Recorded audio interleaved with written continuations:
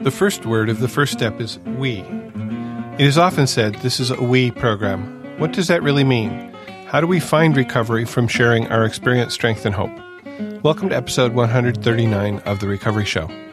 This episode is brought to you by Michelle. She used the donation button on our website. Thank you, Michelle, for your generous contribution. This episode is for you. We are friends and family members of alcoholics and addicts who have found a path to serenity and happiness. We who live or have lived with the seemingly hopeless problem of addiction understand as perhaps few others can. So much depends on our own attitudes, and we believe that changed attitudes can aid recovery.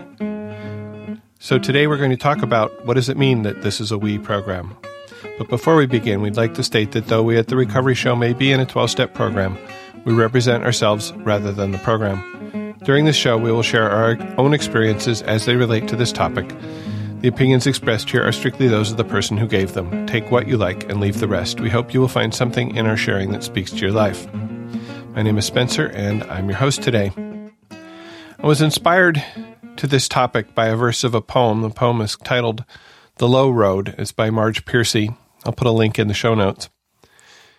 And the last verse says, "It goes on one at a time. It starts when you care to act. It starts when you do it again, and they said no. It starts when you say we, and you know who you mean, and each day you mean one more."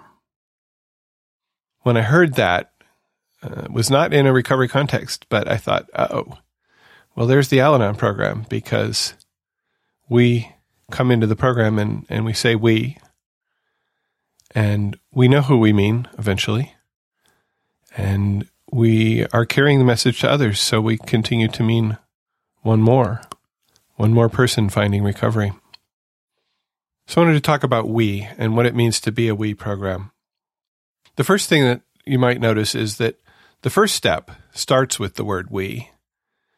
Sometimes that's not obvious to us, but it does, as we admitted we were powerless over alcohol, that our lives had become unmanageable. And that inclusive language helps us to know that even when we're admitting our powerlessness, that we're not alone. But I believe that, in fact, all the steps really start with we. The word's not there in the written steps, but if you look at the language of the step, and look at step 2, came to believe that a power greater than ourselves could restore us to sanity. Well, that clearly needs a we at the front. We came to believe that a power greater than ourselves could restore us to sanity. We made a decision to turn our will and our lives over to the care of God as we understood Him. We made a fearless and moral inventory of ourselves, and so on. So that they all have we in them. And in the AA Big Book, right before the steps, it says, here are the steps we took, which are suggested as a program of recovery.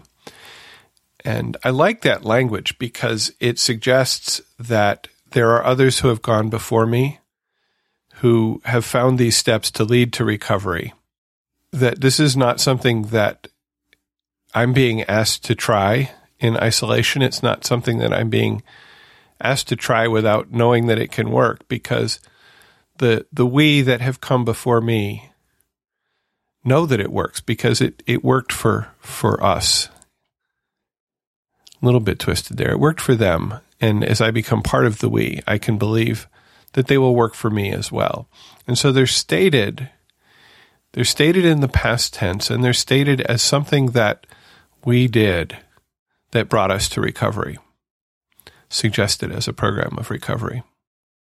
So right there, even when we just start with the steps, it's a we program, because we're not alone. We're not setting off onto a journey into unknown territory. We're following a path that many others have followed before us. And our path might not be exactly the same, but we're going in the same direction, and we have the same milestones along the way. And we might take longer on one segment of the path than another, but we're not alone, and it's not new territory to everybody. It might be new to us, but others have been there, and they assure us that even when we seem like we're lost in the woods, we are heading in a direction that will bring recovery, will bring serenity, will bring maybe happiness even to our lives.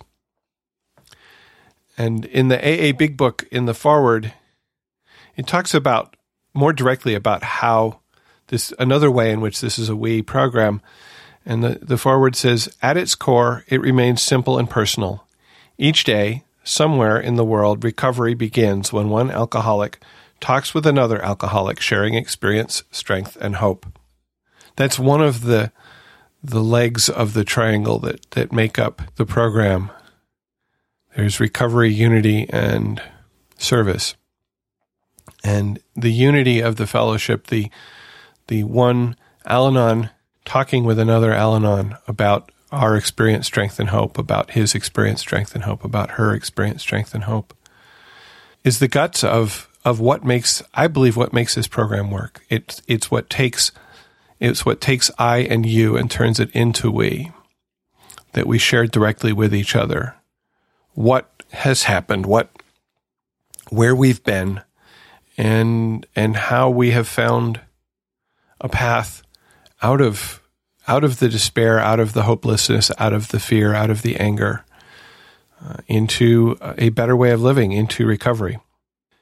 In Al-Anon, we know who we mean when we say we, because we have written traditions that tell us who we are. And tradition 3, it says the only requirement for membership is that there be a problem of alcoholism in a relative or friend. And to expand on this, I'm going to read a little bit from what is written about Tradition 3 in our book, How Al-Anon Works. Our goal as a fellowship is clear. We exist for the sole purpose of helping those affected by the family disease of alcoholism. In this case, the word relatives, the word relatives in the tradition itself, relatives and friends, a problem of alcoholism in a relative or friend. Coming back to the reading. In this case, the word relatives designates not only those related by blood, but any of us who have had a relationship of some sort with an alcoholic. Regardless of personal creed, economic status, sexual orientation, or religious background, anyone who has been affected by another's drinking is welcome in our fellowship. And to me, there's a very clear statement there of who we are. We are those people who've been affected by somebody else's drinking. And I actually personally add to that, or drugging, or other addictive behavior, because what I have seen in my years in the program, as I've seen people come into the program for a number of reasons, is that we are all very similarly affected. Whatever the drug of choice, whether the drug of choice of our loved one is alcohol or heroin or sex or gambling, the effects on us are very similar. And while if your loved one's drug of choice is something other than alcohol, you may also find some understanding in another fellowship of the particulars related to that addiction.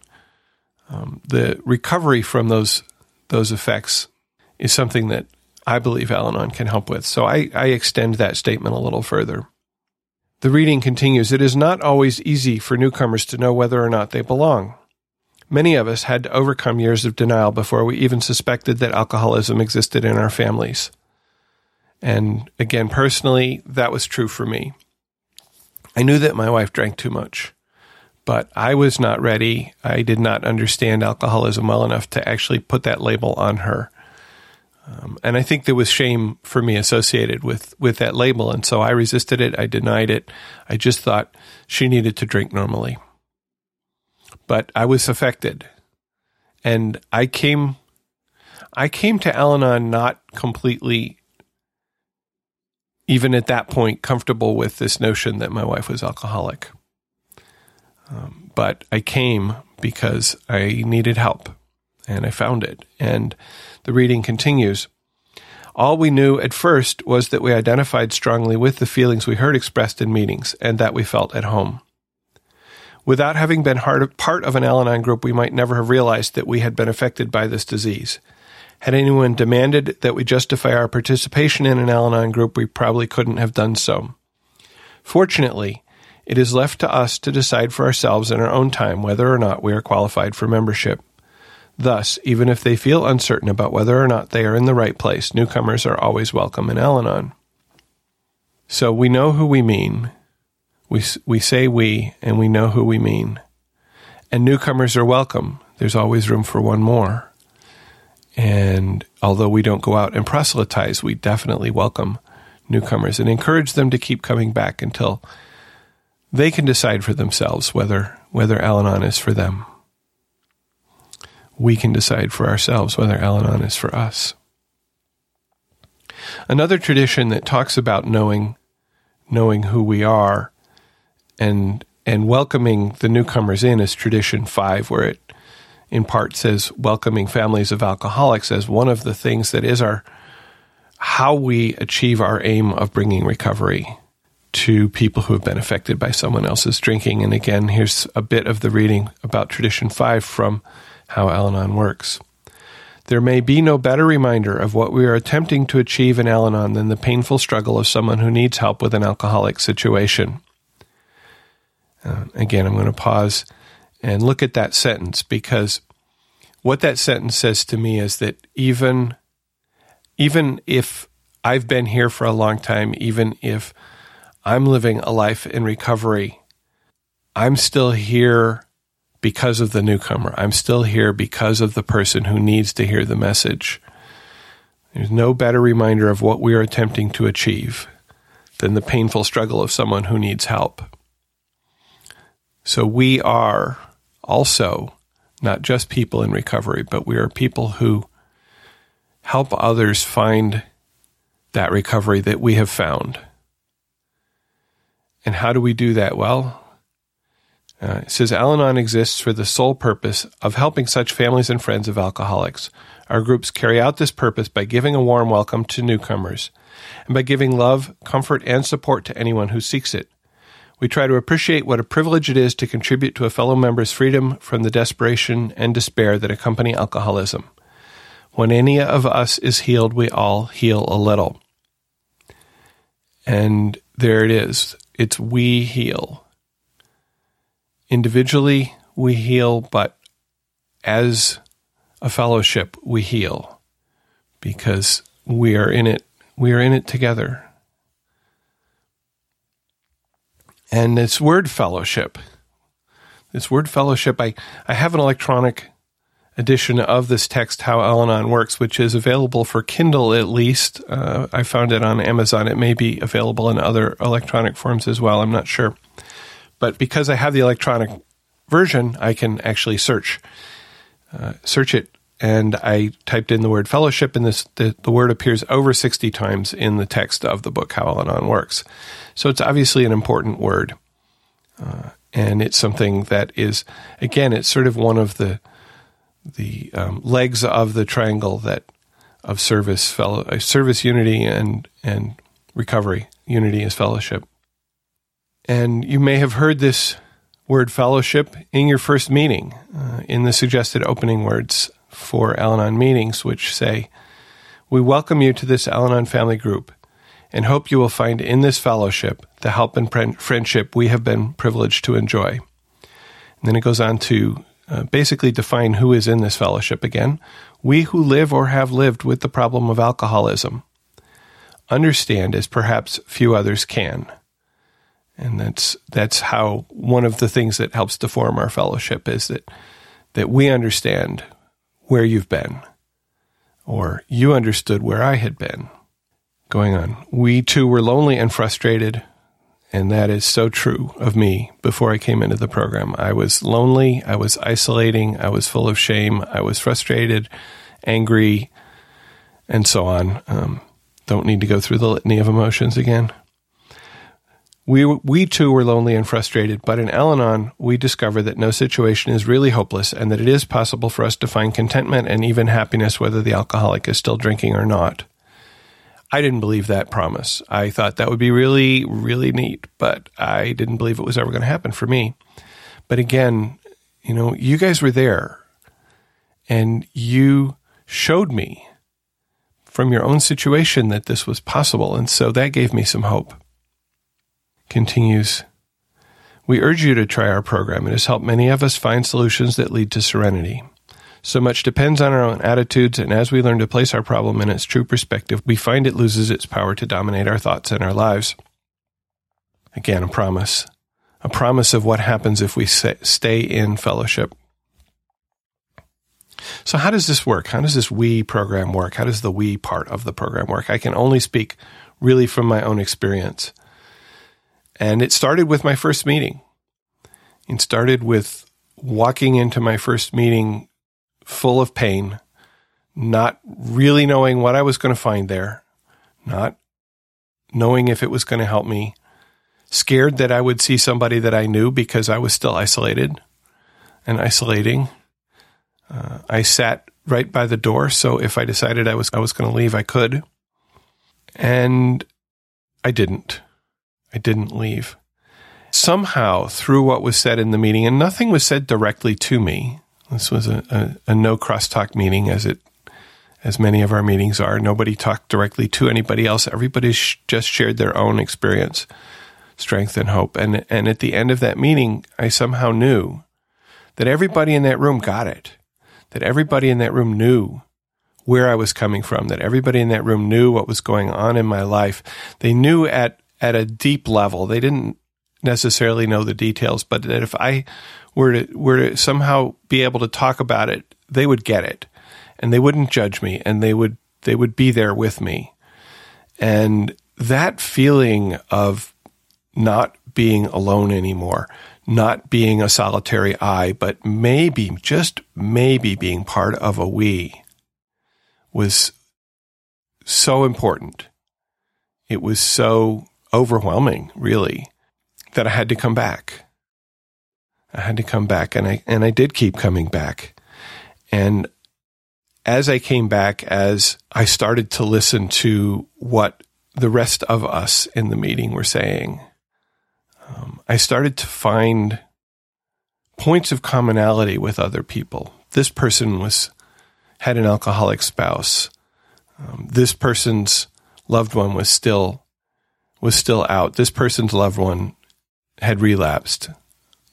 And I started to find these points of commonality, and I started to see people who had been where I was and who were not feeling as I was, that I was becoming part of a fellowship. I started to stay after the meeting and talk to people. I started to find some friendship in that fellowship. And I started to find that, as it says in our closing, we love you in a very special way. I started to see that love in action. I saw that love in action when, after about a month in the program, somebody came up to me after a meeting and said, "You're smiling. I have not seen you smiling before." And just the fact that somebody had noticed both that I wasn't smiling before and that I was smiling that day, that gave me a very connected feeling, a very warm feeling that, there's a special kind of love there for somebody to notice that. And so I started to come into the fellowship, and I started to, as the saying goes, I started to want what you had. I saw people whose situation was maybe no better than what mine seemed like, but who were not in despair, who were not in anger all the time, but who actually had found some happiness and serenity, and I started to want that. And so then it came to, well, how does that happen? And what I heard was, come to meetings, read the literature, get a sponsor, work the steps. And so I did those things. I asked somebody to be my sponsor because I think we had a meeting about sponsorship, and at the end of the meeting, I walked up to somebody and said, "Hey, will you be my sponsor?" And at the beginning, I didn't really use my sponsor much for working the program. I used my sponsor for sort of crisis intervention. When something, I didn't know how to deal with a situation, I had somebody I could call, and somebody who knew my story a little bit, at least, who I didn't have to explain the whole situation to before I could jump into the immediate problem, and who had at least a little bit more experience, and in my case, significantly more experience than I did, although almost anybody in the room had significantly more experience than I did at that point, and could give me some of the wisdom of the program, could give me something maybe from their own experience that I could take and use or choose not to. That, again, made it more of a we. I was not alone when I didn't know what to do, when my loved one said she didn't want to live. I had somebody I could call and say, what should I do? Who could give me some experience and some pointers, could say, well, do you know if there's a plan? I said, no, I don't think so. Well, you probably don't actually need to do anything. If it's just sort of angst, it's not, I'm going to do this, I have the means and the plan. And that was helpful. That was very helpful. Because who could I call? I couldn't just call a random friend and say, hey, yeah, so my loved one wants to kill herself, maybe. That would not have worked, but sponsor, it worked with. Or somebody else in the program. And I took I started to take program calls. I started to get people calling me, and I was like, well, I don't know, but, I can listen. I can share what little I know. And sometimes all that I wanted to do sometimes when I would call somebody is just sort of talk about it. I didn't necessarily need an answer. I just needed somebody I could talk to. Again, somebody outside myself, some voice that is not mine is sometimes all that I need. I started working the steps, and I started working the steps with a group. And I think there was two reasons for that for me. One is sort of a safety in numbers approach. But for me, another important thing was accountability, that I had accountability to the us, the we that were part of that group that was working the steps together, that kept me going. Not only are we there to support each other, but sometimes we're there to be accountable to each other. We're there to sort of push each other. And that can be helpful to get through those steps that maybe I don't think I want to do. But when somebody else is there doing it with me, that keeps me going. There was a lot that happened in that group. We started out 8 strangers. Maybe we sort of knew each other from being at meetings, but we didn't really know each other at all. And I found in that group a very special kind of trust, that I could really talk about anything in that group and I would be accepted, and that I would find that almost always, no matter what it was, I was not alone in my feelings, in my actions, in my character defects, in my shortcomings. That is huge also. We think that, at least I thought, that I was uniquely broken, and what I discovered was no. That everybody else is just as broken in maybe different ways. I'm not worse. I'm not better. We are human.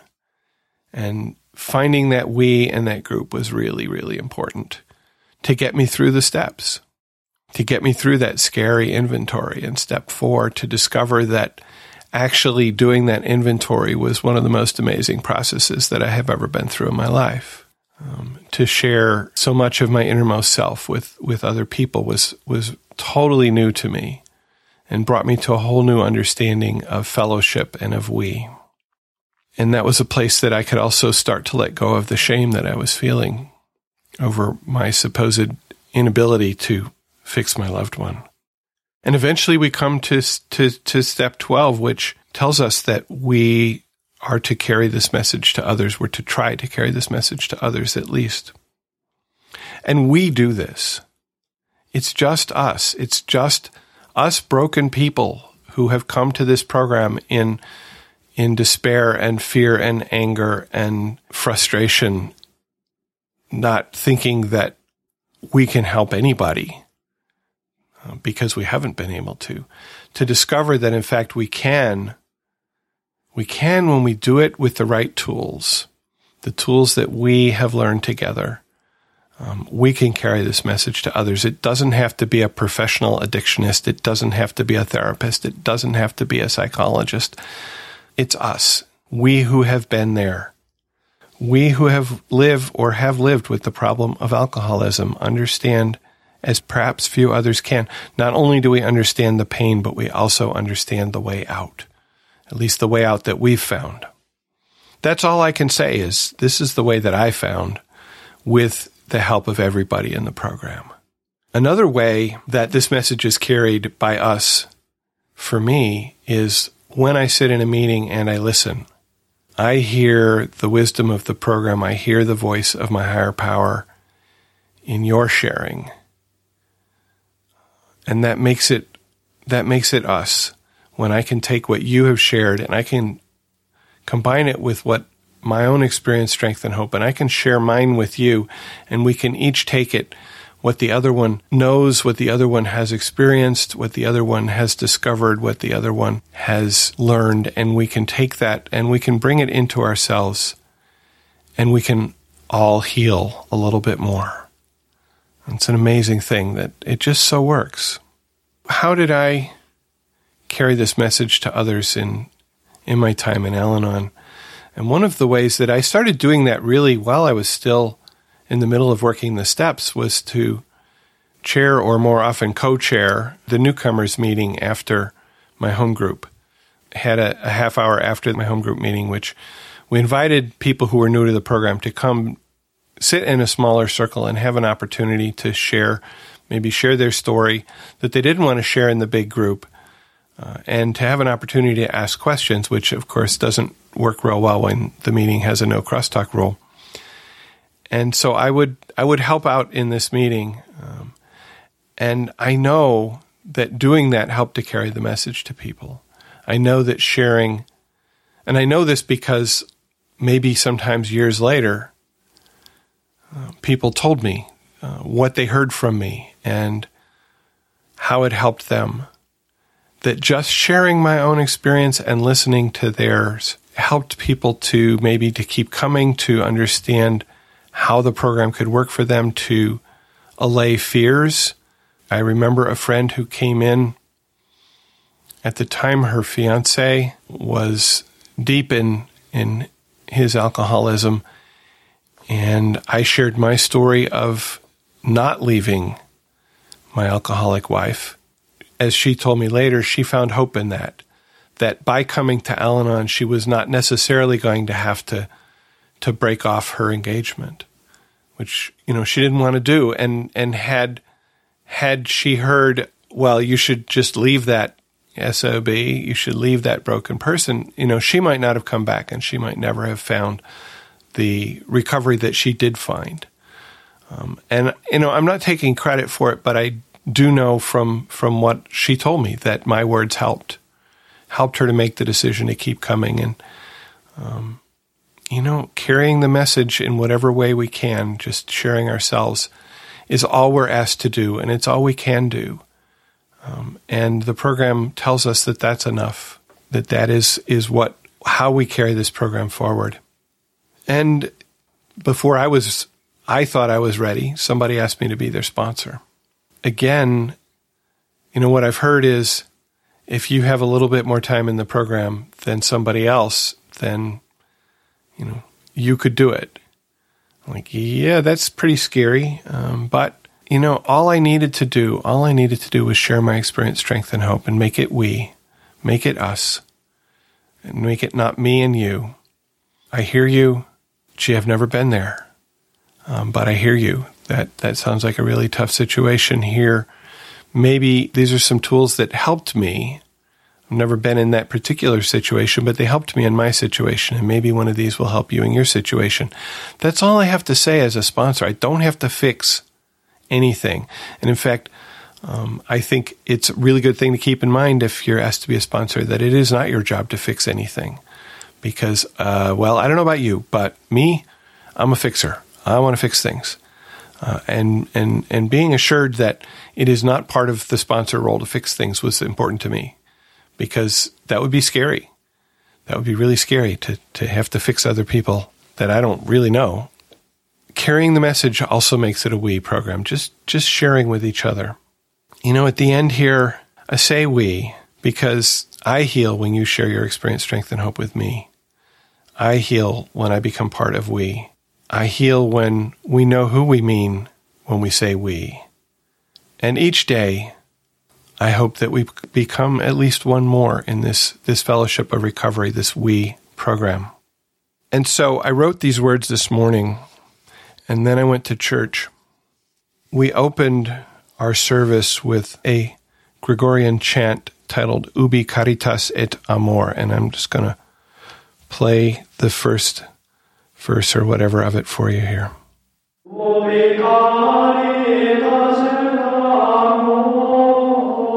Deus ibi.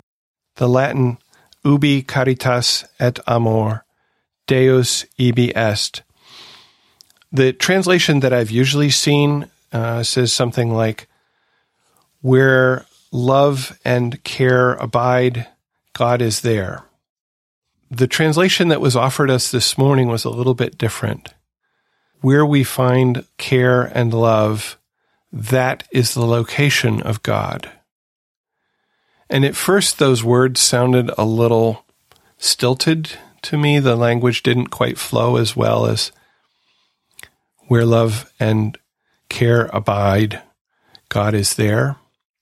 But when I thought about it, I realized that it sort of, to me at least, is saying something different. That in fact, love and care are in a sense what makes God to be there. That God doesn't have to come, that God is there in the love and the care. And I don't think I'm saying it really well, but the first one, the more traditional translation sounds like, yeah, you got love and care and God comes. And the second one to me is more when we care, when we have love, that brings God in, that God is there in the love and the care. God is not separate, that comes.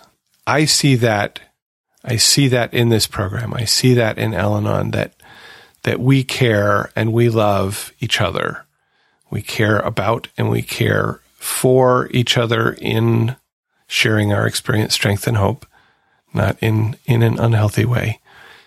We love in a very special way, as our closing says, and that brings God in. That brings a higher power in.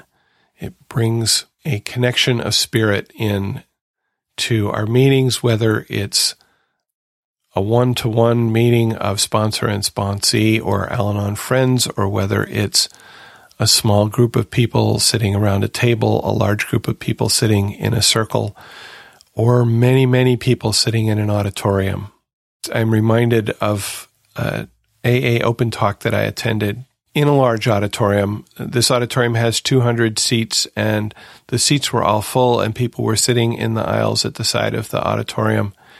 The speaker was sharing their experience, what it was like, what happened, what it's like now, and came to a point in their story where they had to stop, that they were not able to speak. They had to gather themselves back together from the edge of tears in order to continue with the story. And the 200 plus people in the auditorium were silent. We were there silently in support of this person. There was no rustling, no coughing. That really impressed me, that, I could feel the caring and the love in this group of people who came together for recovery, who, didn't know each other. Most of us probably didn't know the speaker, but in that moment, we were all united in caring and love and just holding that person up until they could put themselves back together and continue. So where care and love are there is the location of God.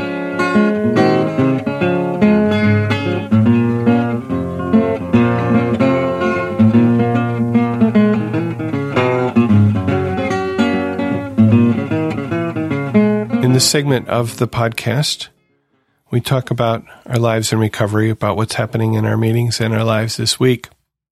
This week I got sick. I did not make it to my Sunday meeting. I was lucky I recorded the podcast on Saturday because I would not have been in fit shape to record the podcast last Sunday. It was just a cold, but it laid me down for a couple of days. Monday was a holiday, and I got to spend it in bed. Oh, well. I didn't make it to my Sunday night meeting. I stayed home and took care of my nose. And Monday I stayed home and took care of my nose. And then Monday evening, I had committed to Mark over at RecoveredCast to participate in recording his episode about Step 2. And if you haven't checked out the Recovered podcast yet, Mark does a great job, mostly AA guests, but the occasional Al-Anons. And in fact, in the Step 2 episode, there were 3 Al-Anons and an AA as guests. So you might get a little bit more of the Al-Anon perspective on how our higher power can restore us to sanity in that episode. I encourage you to go check it out at recoveredcast.com. And he's doing all 12 steps in the first 12 episodes or the first 12 weeks of the year. So he started with Step 1 and then Step 2. And the next episode will be Step 3 and so on. I encourage you to check it out. In consequence of having a cold and recovering from a cold, I was not able to make my usual exercise schedule, which is also part of taking care of myself. But, sometimes one thing has to give way for another. And in this case, improving my physical health had to give way to just sort of keeping my physical health. I only made it to the gym twice this week. Oh, well. But I did make it Friday morning. And again, that was one of those things. I woke up early because the dog wanted to go out. And it was like 5:30. And I thought, well, I could get up and I could go to the gym. And I think I feel okay. And I did. And I went and, probably didn't work out quite as hard as I could have.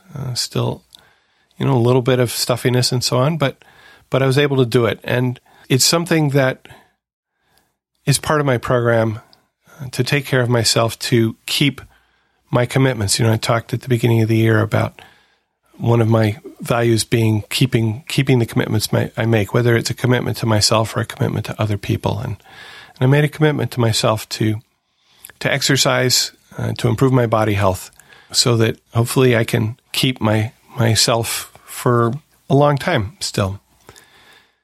And I went back on Saturday, and I achieved you could call it a milestone, I suppose. I pretty much ran an 11-minute mile on the treadmill, which is something I don't think I have ever in my life done. So that felt very good to do that. Of course, I posted it on Facebook. Got a couple of likes. One of them was from my wife, of course.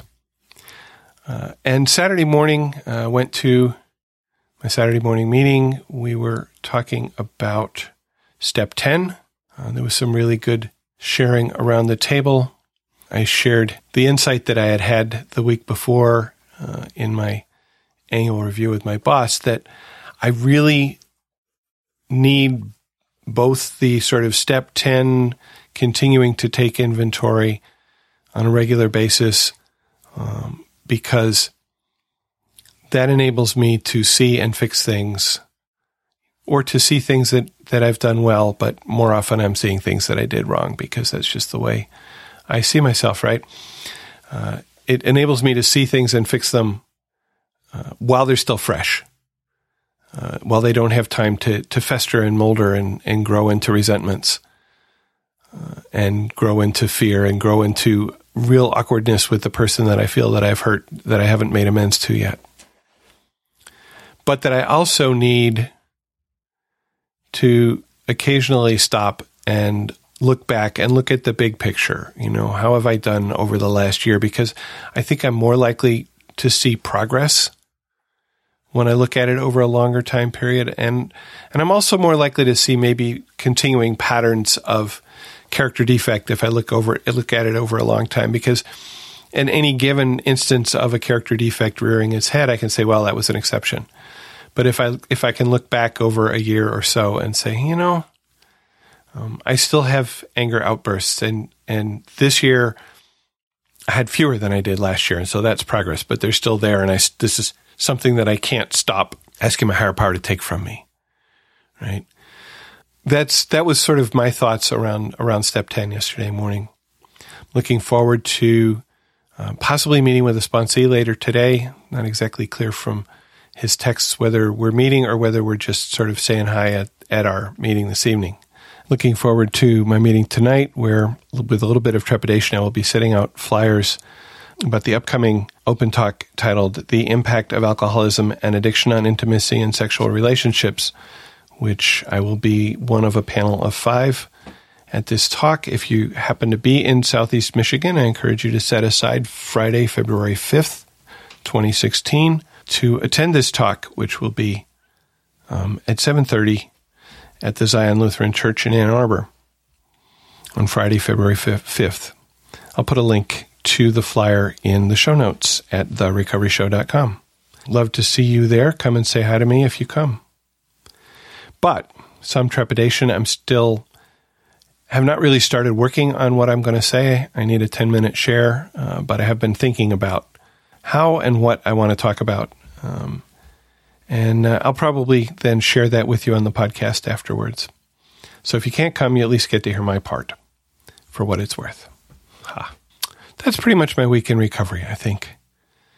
Not so much this week, just taking care of myself while I was sick mostly.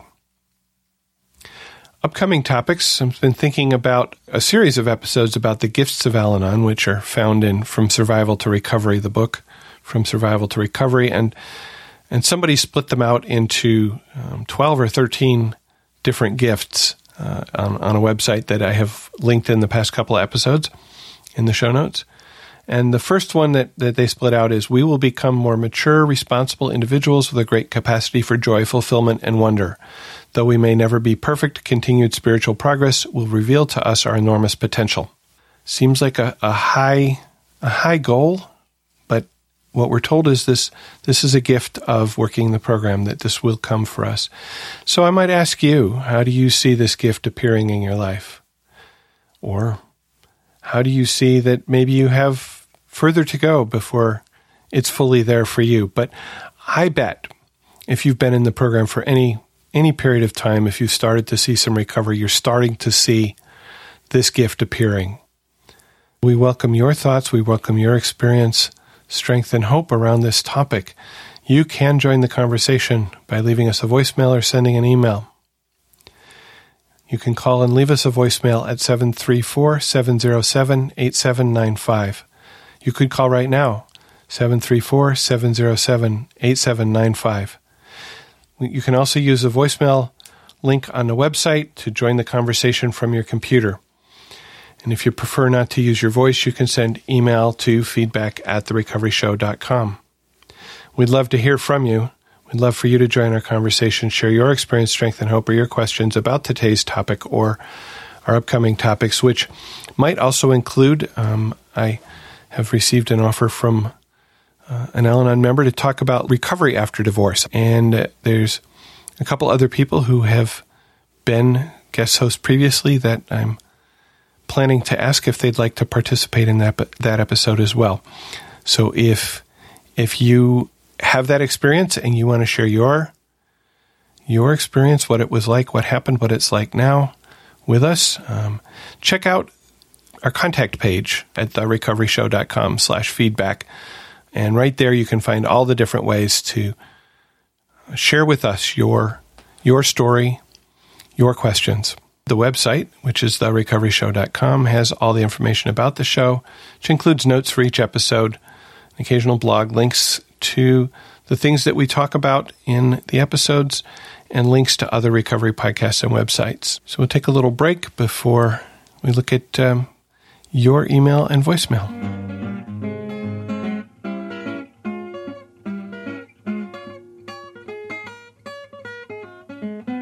Let's start with a voicemail from Pat.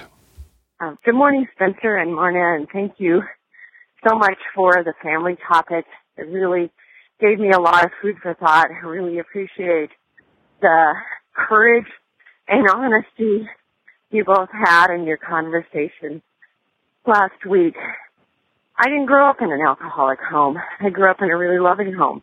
But in the attempt to instill good values in us and the desire to do what we should do, my father used to say, if you do things right, everybody's going to be happy.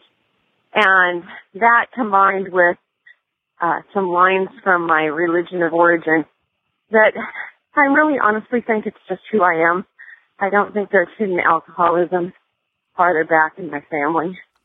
I think it's in my nature to have this insecurity maybe, but dial it forward 20 years and put me in an alcoholic relationship, and it was a huge setup for codependency. So that was really tough. The other thing is they had their difficult conversations away from the house so they didn't get angry at each other, and they'd keep it civil. I went to a particular restaurant. Unfortunately, that meant that I didn't have any good examples of cooperative parenting or cooperative marriage relationships. And in combination with the alcoholism, I came to see things very black and white. If we had two different opinions, it was either my way or his way. And there was no thought of sitting down and talking it out and coming up with a compromise or doing that civilly, or what does that look like? It was only when I came to Al-Anon and found recovery that I actually found a way of being a mature adult human being. And I don't know that that isn't what the vast majority of us end up doing with, I don't know how much guidance other people have in those same areas. It really affected my parenting of my kids, and that's something that's one of the hardest things for me to accept.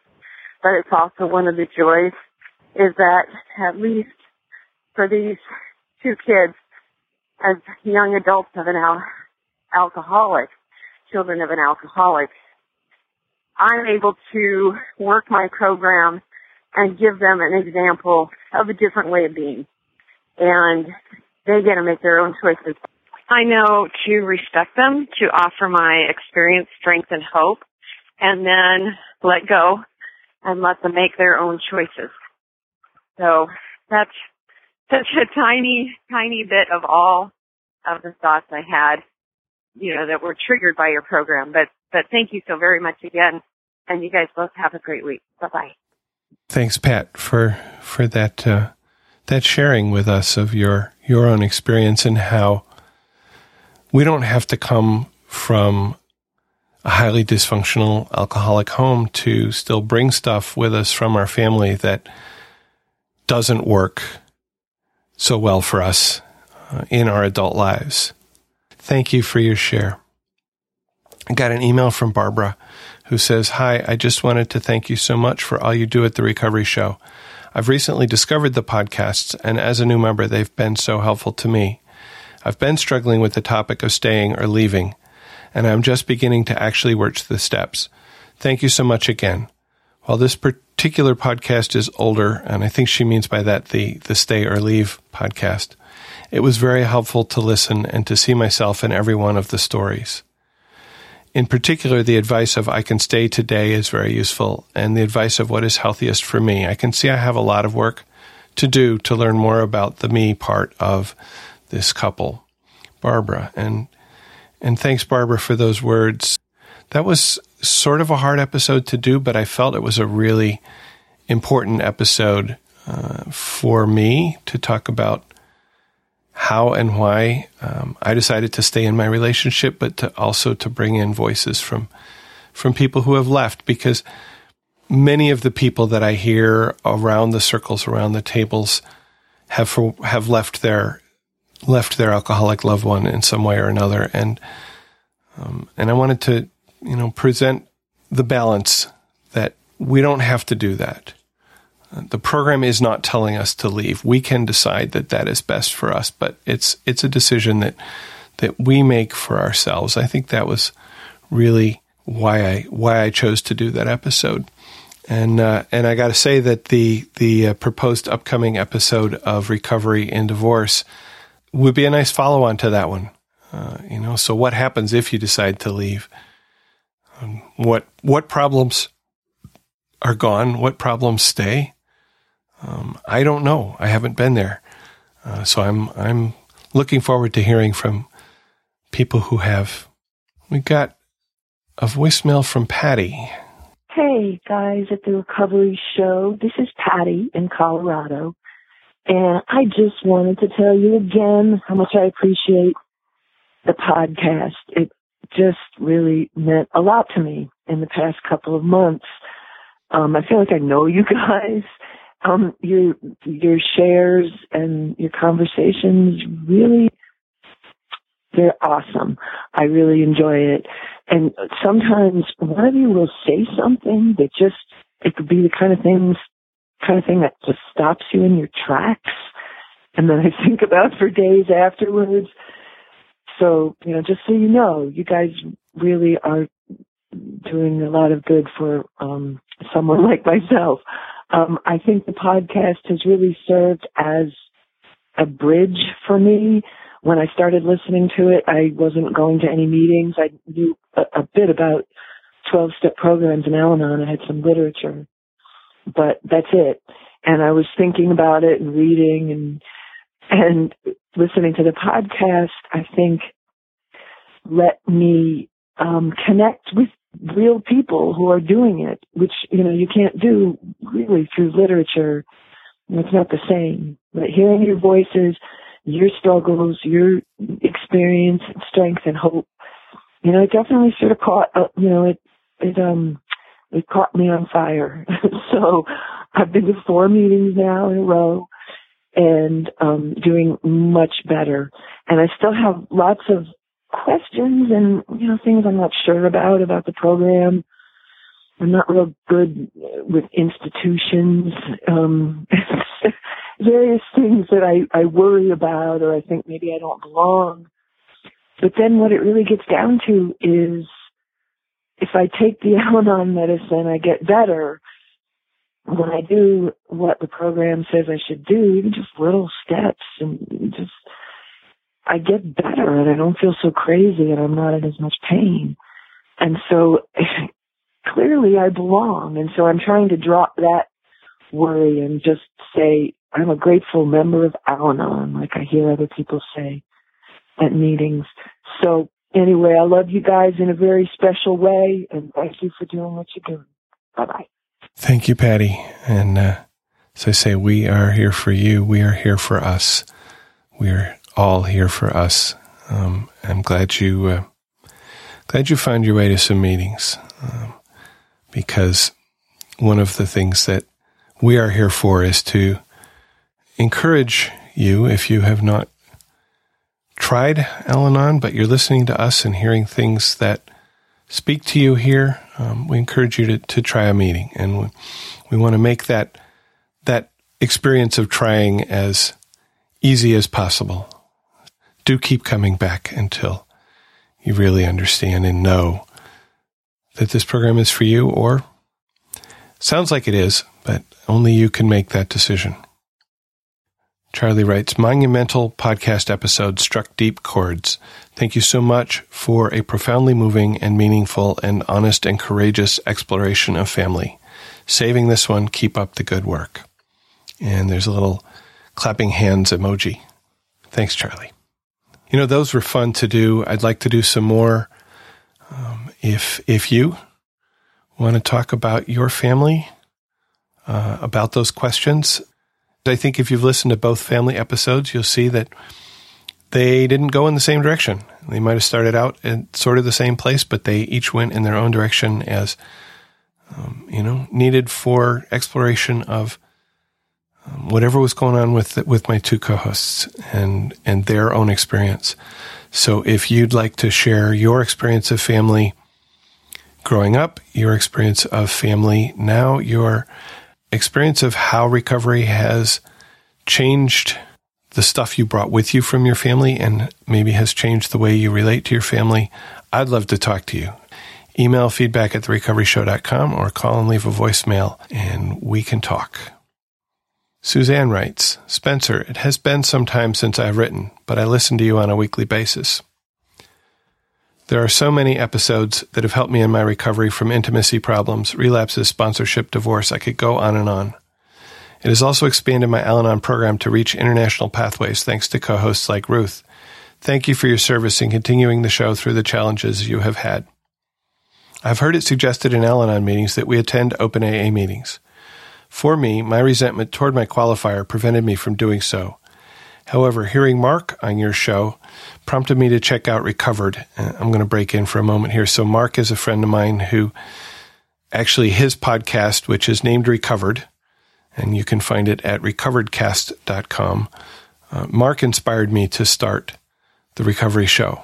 I owe a real debt of gratitude to him for that. Suzanne continues, listening to AA speakers in their recovery helps me to learn about the disease instead of focusing on my pain. I wanted to share another resource I have located called storiesofrecovery.org. There are some amazing talks on this site about recovery. In the Sandy B collection, there are talks about the history of AA, the Oxford Group, and the future of AA. I feel you might really appreciate these talks if you have not already heard them. It inspired me to write and thank you for your service continuing the Recovery Show. Not only are you bringing Al-Anon into the 21st century, but you're providing a history of the Al-Anon program, contributing to the continuation of a divinely inspired program that saves so many people. Thank you for being a constant reminder that I am no longer alone living with this insane disease of alcoholism. Blessings to you, Suzanne. Thanks, Suzanne. That's a new site for me, the storiesofrecovery.org. I'll stick a link in the show notes, and I will go check it out. There are a number of sites out there that collect recovery talks, open talks, speaker talks, whatever you want to call them. And I'm sure that I have heard some of them and probably haven't heard some of them. So another resource. Thank you. Kenny called and left us a voicemail. Hello, how you guys doing today? I am Kenny. Really don't know what to say, but I was just compelled to call. The Recovery Show has really helped me so much in so many different areas I can't even imagine. I learned a little bit about Al-Anon, didn't have a whole lot of knowledge prior to stumbling upon your podcast, but it's really helped shape how I view situations, how I view myself. I've kind of started at the very beginning and have been kind of breezing through a lot of the earlier shows and have really experienced a significant amount of healing, even to the point of actually, seeking out and finding and going to local Al-Anon meetings myself. So I don't know. I just wanted to say thank you. Thank you guys so much for what you do. Thank you guys so much for impacting me, as well as anybody else listening to the show. I sincerely appreciate the healing that I've received. So thank you. Okay, that's it. Bye. Thanks, Kenny. I appreciate it. And glad to hear that you also found some local meetings that are working for you. That's great. Got a short email from Karen. Karen writes, I can't recall whether you had done a program on sponsorship recently. And the answer to that, Karen, is no, I haven't done one recently. I think we did one somewhere between episodes 10 and 20. That was a while ago. She says, I am doing the lead at a meeting in early February on this topic, and I thought I'd forward you my notes for what it's worth. And I just got to say, Karen, looking at them, that it's definitely worth. Thank you so much. Inspiring me to do another episode on sponsorship because, it's time to talk about that, isn't it? Especially since I just talked about it a little bit in today's program. Sponsorship is one of the things that makes this a we program. She continues, I heard you on Mark's Recovered podcast recently. I like his mobile rig and the short recording he posted about Soaring Eagle Andrew. I would encourage you to go over to recoveredcast.com, and it's a short episode. It's like, 4 or 5 minutes, where Mark recorded that just after he came out from a recovery meeting, and about an experience he had in there where it was very clear that his higher power put him there to help somebody else who was new and struggling. Just go listen to it. I'm not going to tell you anymore.